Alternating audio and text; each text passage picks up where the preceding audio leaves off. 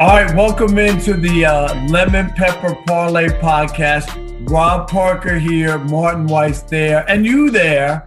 Yes, it is the NBA edition of the podcast and playoff edition as the playoffs and the first round are wrapping up and in full swing. What's up, Martin? How are you?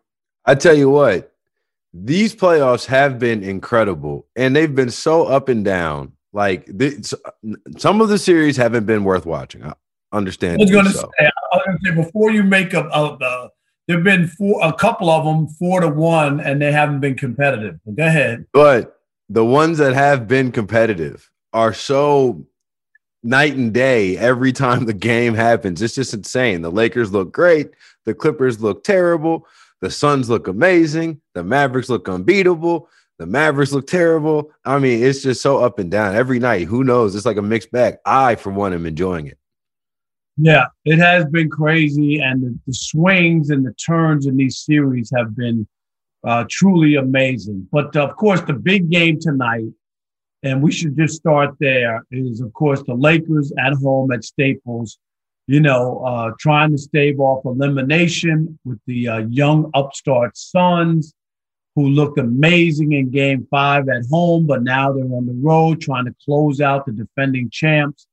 And Martin, I wrote a column this morning for Deadspin.com, and the column is basically that the Lakers should not, N-O-T, play AD, Anthony Davis, who got the nickname of Street Clothes from Charles Barkley. That's why Charles Barkley's the best, analyst for a sport, because he just doesn't care.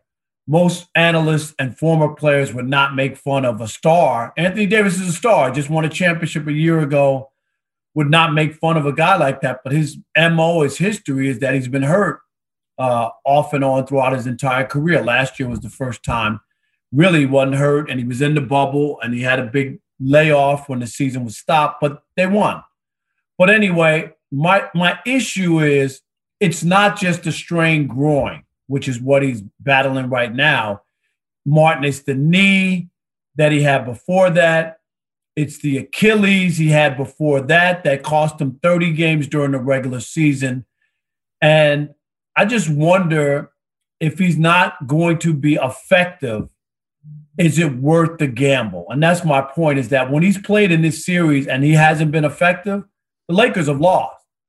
So is it worth putting him out there with a chance of him overcompensating on something, on his legs, and then having something else happen, a catastrophe? We saw that back in 2019 when the Warriors ran out Kevin Durant, and he had a calf injury, and it wound up being a ruptured Achilles when he went back out there and played. I'm not saying he's going to get a ruptured Achilles, but I'm just saying, is it worth it, especially as LeBron is getting older, and if you lose him, it could be 15 months, and then that eats up more time at LeBron. Where are you on this? Should the Lakers go for it or not? You just made my point right there. Absolutely they should go for it. If AD's cleared by the team doctors, then absolutely he should play. Because first of all, Robbie, cleared by the team doctors too, right? What's they that? Said Durant was cleared by Warriors doctors who said he could not do more damage than he had already done to that calf. Yeah, I understand that. And how many times have we seen that type of injury happen to a star player? Because it was Kevin Durant, and the one before that was who? Like Daryl Dawkins? I remember because it was we had never seen the Achilles happen before. So you continue to use that outlier. But no, this is the playoffs. And if Anthony Davis wants to be the guy that is going to be the mantle of the Lakers, if he's healthy and able to go, he has to play.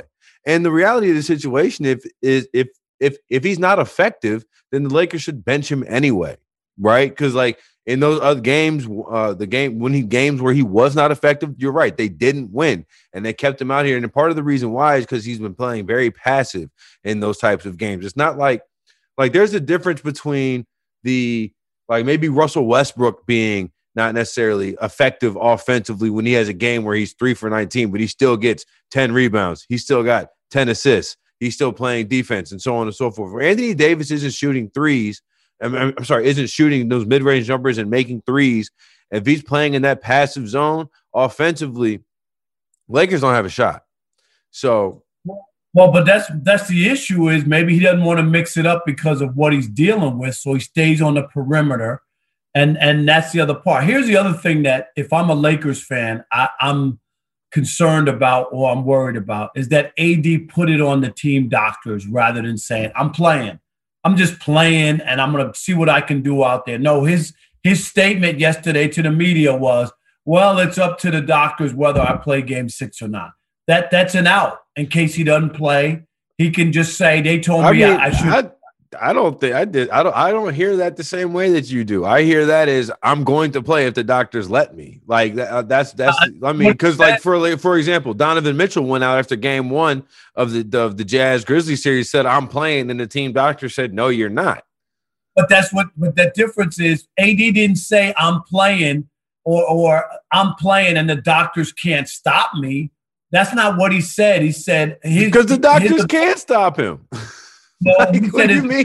No, but his availability, it wasn't like I'm doing everything I can. I'm going to be out there for game 6. I don't care what the doctors say. He could say that in bravado. I know what you're saying, but the idea that he used it as a crutch right away. And then yesterday on the radio, we had on the radio AM 570, Jerry Hairston Jr., of course, who played Major League Baseball for 15 or so years and is an analyst for the Dodgers, but also is a big basketball guy. He watches and follows basketball, but he's had groin injuries as well. He said it takes at least 2 weeks for something like that to really feel like you can get out there. And then he talked about the other injuries compounding that, and he said he's putting himself in harm's way. And that's coming from another athlete who's experienced that. So I thought that was interesting that Jerry would say that, knowing that he's had these injuries before. Well, of course, Anthony Davis is not 100%. We see it. I mean, obviously, but if he's healthy enough to play, we've seen Chris Paul come out here after game 1 where he couldn't move his hand and couldn't feel the ball, and he came back and he started to play. He wasn't effective, and that's that. All right, so if he wasn't effective in game 3. He wasn't effective in game 4. Chris Paul wasn't. In 4, he got better because he had a couple days to get better. I'm talking about being effective. I'm just asking you. If Anthony Davis comes out and is ineffective, then bench him. But Anthony Davis has to come out and play. Like, then bench him. Play Trez. Okay. But Anthony Davis has to come out and play.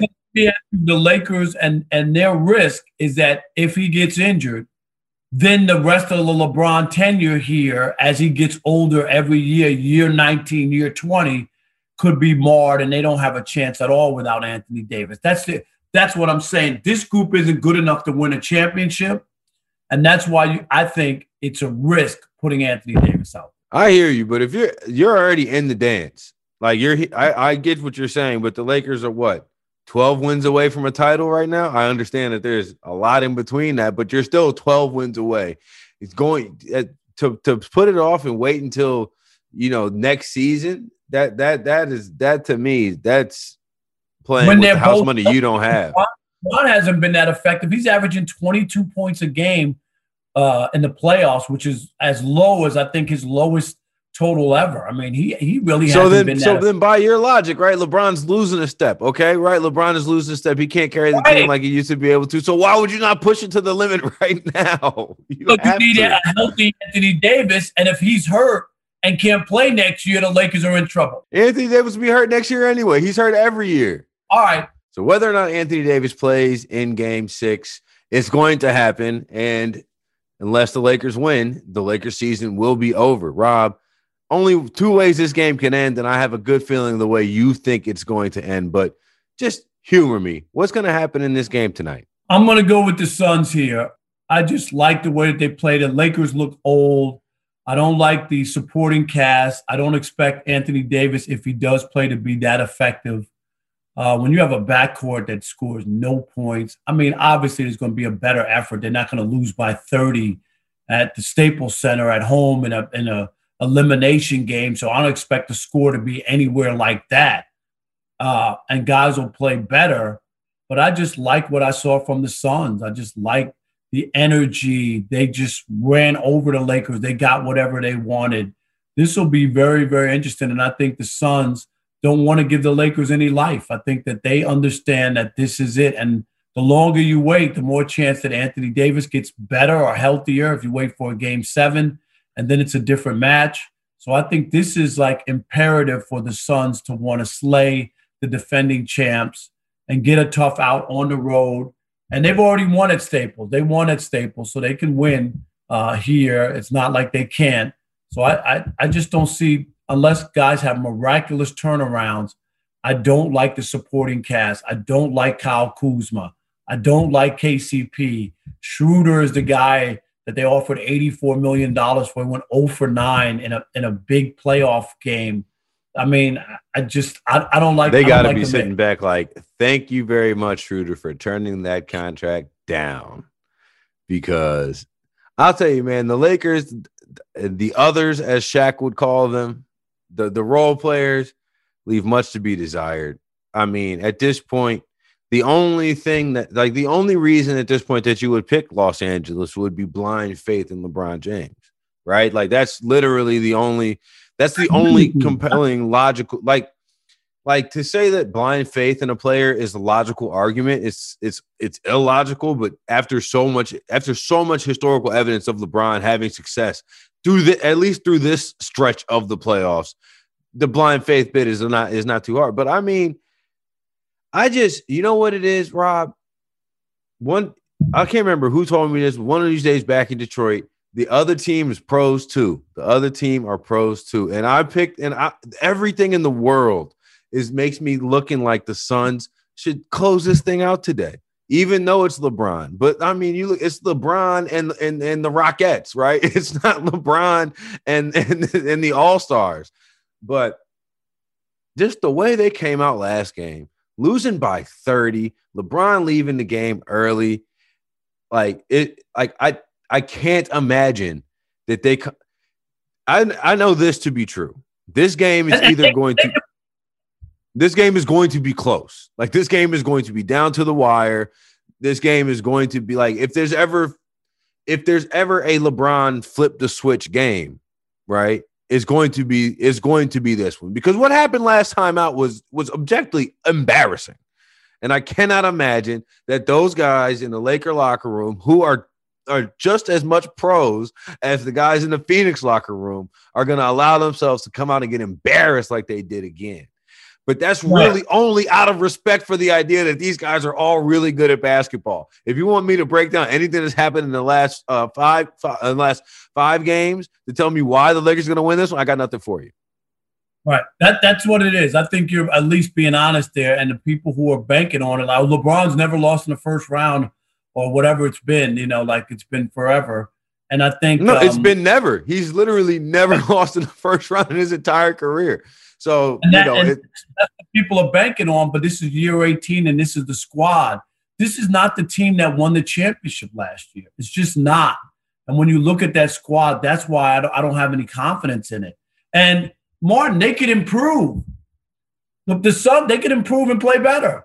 But it just means the Suns win by 6 or 8 rather than 30. Do you know what I mean? Like they can improve and play better and still lose. That's how badly they play.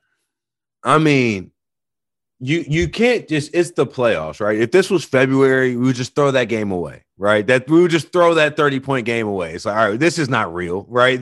Something happened. Maybe there was a fight in the locker room before the game. Something ridiculous must have happened prior. Maybe there was bad shrimp on the team plane going into Phoenix, but we would just throw that out. It's outlier. It's like if you're looking at it, trying to make a statistical real case, but we can't because it's the playoffs.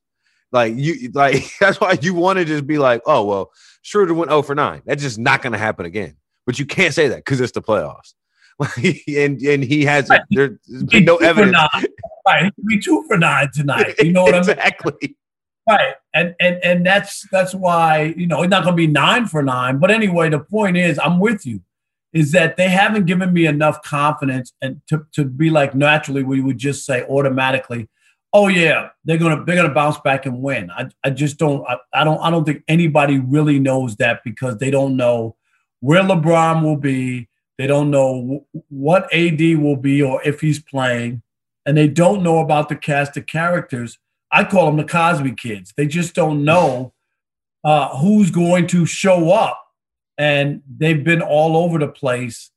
And I just think the only time that they, had their way was when Anthony Davis was averaging 34 points and playing like the dominant self those are the two games they won. It had nothing to do with anybody. When he's of that ilk, then yes, they have a shot. Do I expect a 34-point night from Anthony Davis tonight? No. I'm not even sure he's going to play, to be honest. I'm really not. I think if AD can come out and give him 20 and 10 and keep him in shouting distance, then I. But that doesn't mean they're going to win. But you know what though? Honestly, it's been blind faith really in LeBron and Anthony Davis for most of this season, right? It's all been when AD and LeBron are healthy, when AD and LeBron are healthy. Well, now it's an elimination game and AD is not healthy. So what are you going to do? The NBA playoffs are here and you'll be in hoops heaven betting on all the action on FanDuel Sportsbook. There are so many exciting matchups, and FanDuel is taking that excitement to another level because new and existing, that's right, everybody, all customers can bet risk-free throughout the playoffs. Once you have a FanDuel Sportsbook account, you can bet one same-game parlay risk-free every week. That means you can combine multiple bets for an even bigger win. And if you don't win, you'll get up to $10 back. You know what I'm doing with my same game parlay? I'm taking the Lakers to win on the money line. I'm taking LeBron James over points. And I'm taking over 207 in the entire game. That payout's going to be massive. And I think all three of them things are going to happen. LeBron James is not going home in the first round of the playoffs, okay? So basketball fans, use FanDuel Sportsbook right now. It's the perfect time to give FanDuel a shot. New users can still get up to $1,000 back if your first bet doesn't win. Just sign up with promo code LP3 to bet the NBA playoffs risk-free.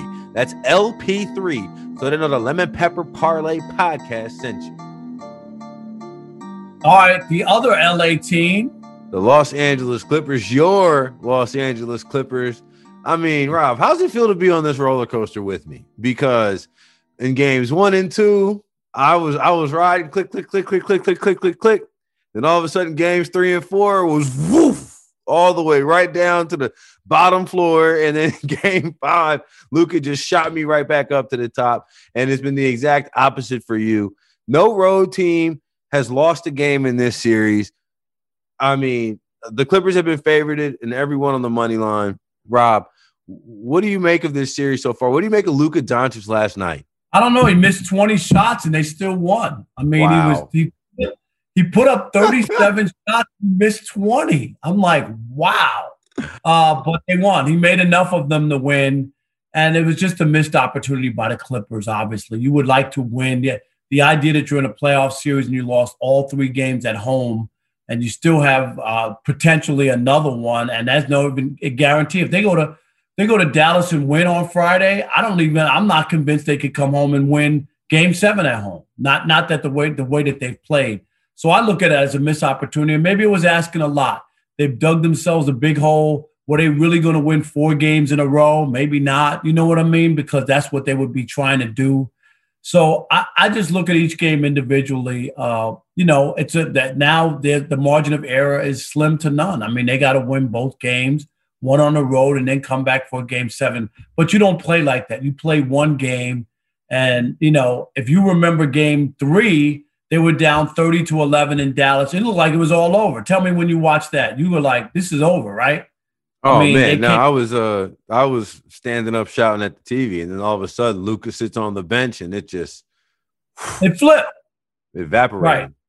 So that's where I can't read the Clippers. I just don't even. It doesn't comprehend. It comprehends a logic or like thinking about the players involved and the stats and what normally takes place.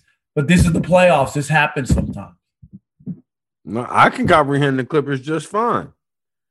They don't play defense in the way that everybody says that they do. They have the 2 wing. Everybody always says it's the 2 premier wing defenders in the NBA. And it's like, well, if that's the case, then either Luka Doncic is the best offensive player that we have seen ever, or Kawhi and PG can't be at that. I mean, don't get me wrong. Are they high-level defenders? Absolutely. But I just can't imagine that Luka Doncic is that level offensively. It's hilarious to me that you say the first thing that you say after watching that game is Luka missed 20 shots. No, Because I look at stats. It's incredible that you miss 20 shots in the game. Most people miss 20 shots in an NBA game. They don't win. It's like when Kobe had his. Most people aren't allowed to take 37 shots in an NBA game. Like that's really the outlier, right? This is a lot. That's all I'm saying. That number stood out to me more than anything. Well, what stood out to me was his complete dominance and control of the game and how he scored or assisted on 31, I believe, of 37 made Mavericks field goals. He had a game and Luka Doncic had the game that I wanted LeBron James to have in Game 5, where he sat and dominated the possessions. He slowed the clock down. He found his teammates in open spots. And he's like, yo, no, I'm the king of this thing. I'm running the show here. I'm not letting it go. Because you know what? Kawhi Leonard has been, really spectacular offensively this series, but no one can stay in front of Luka. That's the problem. So, last night, Ty Lue said it. We asked Kawhi to do a lot, and he got a little tired because down the stretch, he was trying to stay in front of Luka and then also do the scoring. Yeah, going into Game 5, Kawhi Leonard was shooting 65% from the field, Martin, and 50 from 3-point. You can't play any better and not be like a 7'4" guy. You know what I mean? He was shooting big man percentages from the field. Yeah, right. That's not a forward or a guard's shooting percent. 65% from the field. That's unheard of. No, he's been incredible. And you know what? The other thing, say what you will about Pandemic P. Say what you will about him hitting the side of the bubble, side of the basket in the bubble. Paul George has had a hell of a series too. It's play well. It's just they have no answer for the Mavericks. If Luka, the only Luka now is in 11 playoff games. He's played 11 playoff games. This is fourth one of 40, and he had a fifth one of 39. They have no answer for Luka on the perimeter, and I don't know what the Clippers are going to do because it really comes down to, what it really just comes down to is Tim Hardaway Jr. and Dorian Finney-Smith are going to hit their shots. If they hit their shots, the Mavericks are going to win this series going away. They'll lose despite Luka. It's always that he still needs other guys to make some shots, and they didn't make shots in Dallas and they didn't win. You know what I mean? So I get it. You're right. I got a theory about that. Okay. So for all my NBA knowing life, right? You home court advantage. Minutes. Home court advantage is so important because your role players typically play better at home in front of the home fans, and conversely play worse on the road in hostile environments, right? That's the ultimate. Yes, that's always been the case. Okay, so listen to this.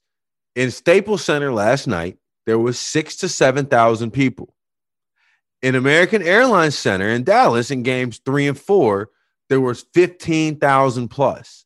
This is the first time in over 15 months that the Mavericks or the Clippers have played in front of 15,000 plus people, right? And played in front of any modicum number of people. But is there something I think there might be something to the idea that Dallas, when they went home to Dallas, had a little bit of home court disadvantage from being just in front of a raucous environment for the first time in 15 months. They go to the Staples Center. Don't get me wrong, they're getting booed and stuff there, but the fans aren't nearly as loud as they were at a Madison Square Garden or they were in Texas. But how did that work out for the Clippers though, to go into a hostile environment with a big crowd and they won? But if you think about it, the way the Clippers really their output through the first through this series, Kawhi and Paul George have been constant. They've been the ones that he's been balling out. Like game 2, Kawhi had 41, Paul George had 28 and 8 rebounds, and they still lost. It was really the Mavericks, Tim Hardaway Jr. and Dorian Finney-Smith playing, kind of above their levels in games 1 and 2 that made it look like it was going to be a Dallas sweep. Right. So it's just something I was thinking about. It could be legit. It's the first time they've been playing in front of a ton of fans for a long time. the pandemic is ending. People are going outside and experiencing things in a whole new way. You know, things that you used to think were kind of normal feel different. Right. Speaking of raucous environments, Madison Square Garden was not one last night as the Hawks advanced. Trae Young did his dance all over the Knicks. Did you notice? Did you see at the end of the game, Rob, where Knicks fans were chanting or cheering, trying to give the old Knickerbockers a nice send off, appreciation for their playoff run, and then Trae Young hit a 40-foot 3-pointer and took a bow? And New York has been so long since 2013 or whatever. I mean, it's been a long time. Knicks fans growing up in New York, the Knicks New York was always split. When you talk about New York, it's like you're an Islanders or Rangers fan, you're a Jets or a Giants, you're a Mets or a Yankees. But the Knicks were the only team, you know what I mean, that had that had the full support of the entire New York, because the Nets were in New Jersey and nobody was a Nets fan in New York. It just wasn't. Right. So the Knicks have always been the one that got all the support from the city. So they are the city's team. That's why people are so, worked up about it, the whole city. Obviously, Brooklyn is trying to change that. But anyway, yeah, it was nice. And Trae Young did his thing, and the Hawks are moving on. And now they get to play the number 1 seed Philadelphia 76ers, who wiped up the field without Embiid, and now move on to the second round. So with that, do you think that Trae Young and first of all, I'm super excited to see that we have a Trae Young, like a level of just complete shit talker in the NBA. Like I'm here for that. I love the bow.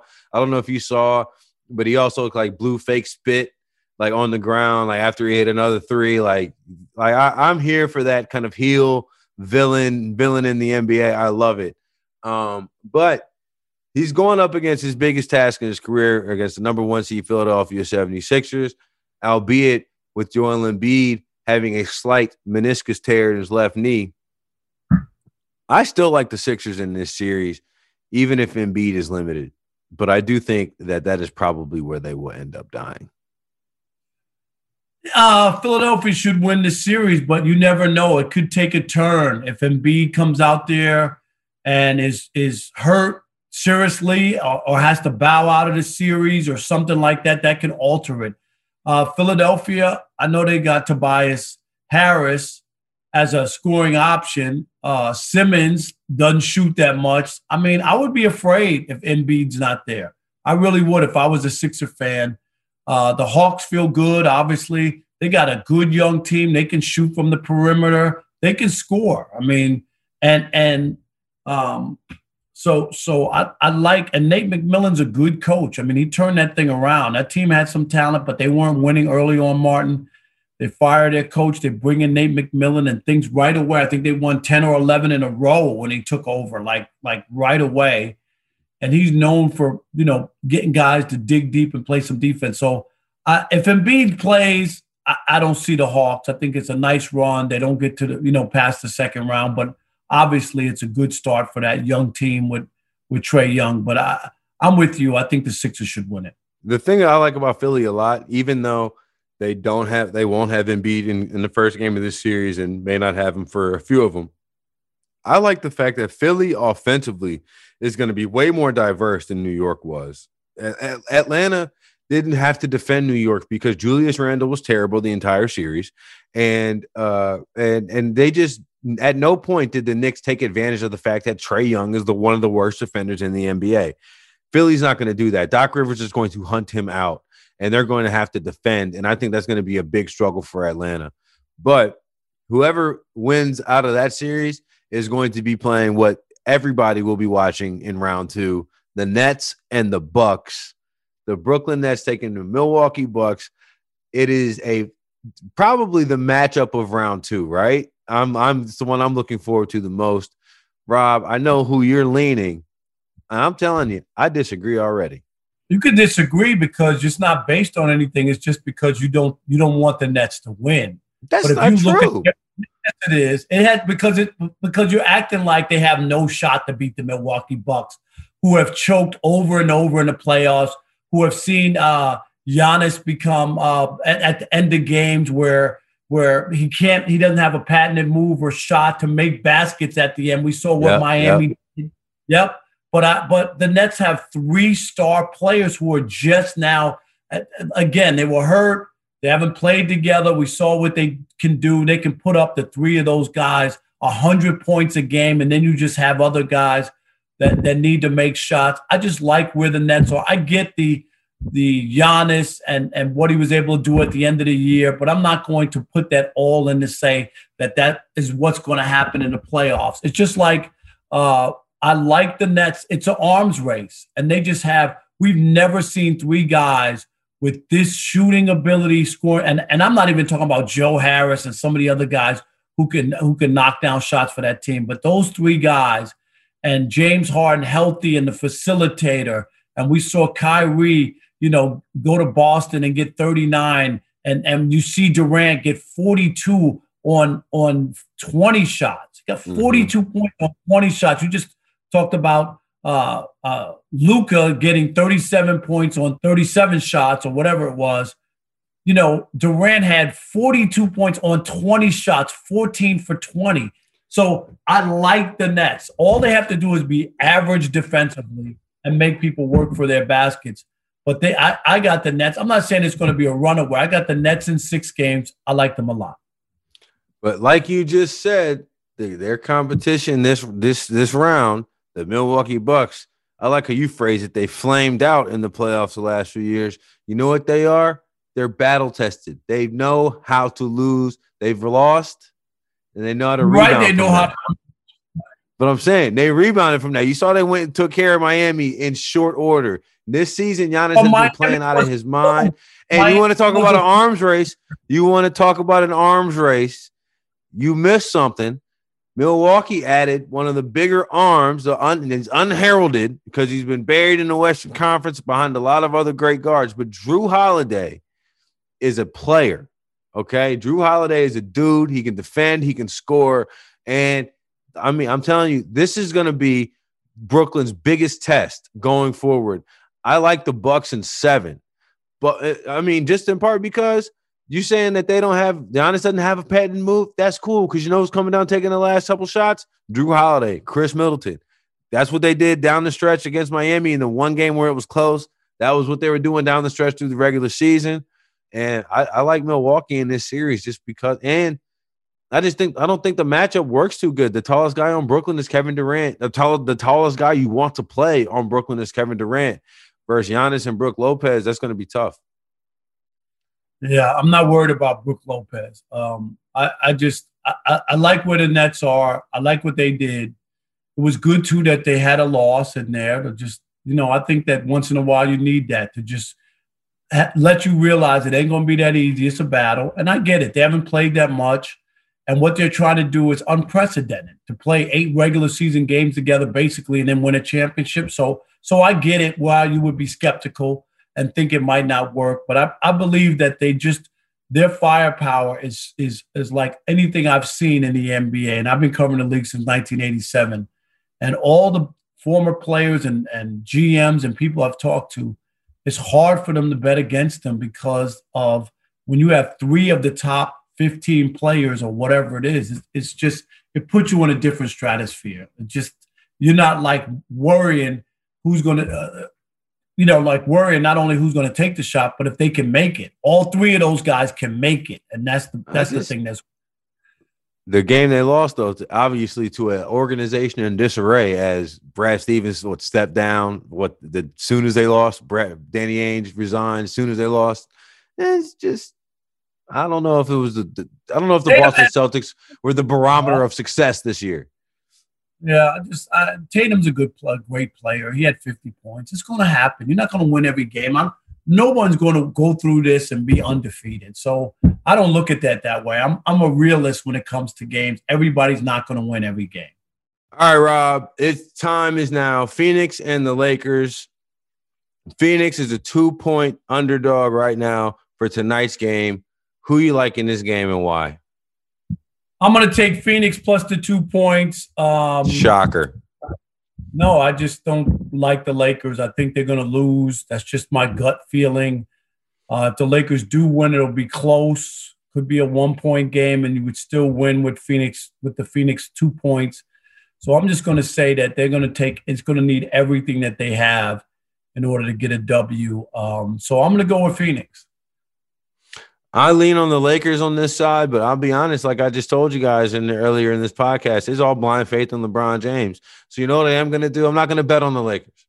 I'm going to bet the over. I'm going to bet the over 207. I'm betting over 207, and I expect a great game tonight. I expect a barn-burning game tonight. But I see this game. I see both teams scoring over 105 points. So over 207 looks good to me. That's incredible. The guy who had the Lakers going to the championship. Amazing. You won't even bet on them in a game 6 at home. Well, you have to realize, Rob.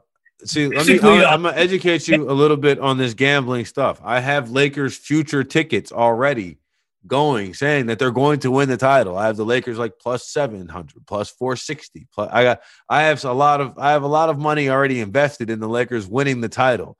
So at this point, we might be just throwing good money after bad, and that's one thing that I don't like to do. It's not good practice.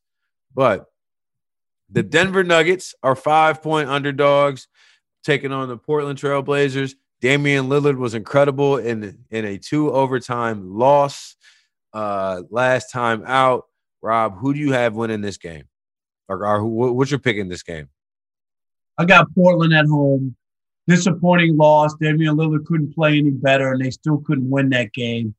And one coaching by Malone, they allowed Lillard to take 2 game-tying threes, which was amazing to me. I mean, at some point, foul a guy. Don't let him get a shot off. But anyway, I think Portland, this is going to be one of those 7-game series. If Murray was playing for Denver, it would be all different. I like Portland. Even giving up 5 points at home, I think they win by 8 or 10. I like Portland here. I'm taking the Blazers as well. I think the Blazers probably win by 5 or 10 because, again, one of those ideas of everybody out here is a pro, right? The Blazers have to be looking at themselves in the locker room after last game like, we just let Dame do that and we lost? Like, Dame did that and we lost? Like, CJ has to look at himself like, bro, if I don't get this thing in gear, instead of being in the passenger seat, I'm gonna get the ejector seat. Okay, so I do think the Portland comes. I think Portland wins this game and will ultimately win this series. But Parker, what's your lemon pepper parlay for today? All right, my lemon pepper parlay is very simple. Don't overthink it like Martin Weiss has behind him. Don't overthink it. Yes, it's very simple. The Lakers aren't winning. It just doesn't feel like that, and I don't know what Anthony Davis is going to do. So I'm going to take the 2 points with Phoenix, and the young guns run the old guys out of the playoffs. And I'm also going to take Portland. They are going to bounce back from that. They scored 1 million points and lost the other night. They're going home with their season on the brink.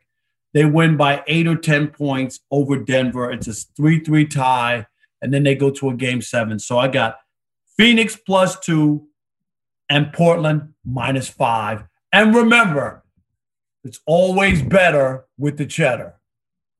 So for my lemon pepper parlay, I'm actually not going to do a same game parlay. I'm going to do just a standard parlay. But tonight's going to be a points fest. Points fest. I'm going over, Rob Parker, over on both of these games, over 207 in the Suns and the Lakers game, and over 228 in the Trailblazers and the Nuggets game. Trailblazers and Nuggets, defense is optional 100%. And I'm going to have to see the Lakers lay down like they did last game. I'm going to have to see it twice to believe it's going to happen again. I'm going over on both of those. So that's my lemon pepper parlay for this week. All right. And that's the Lemon Pepper Parlay podcast, the NBA edition, the playoff edition. And this will be interesting by the time we come back for next week. But don't forget to like us, subscribe, share it, tell your friends about it. He is Martin Weiss. I'm Rob Parker. We'll see you next week. Peace.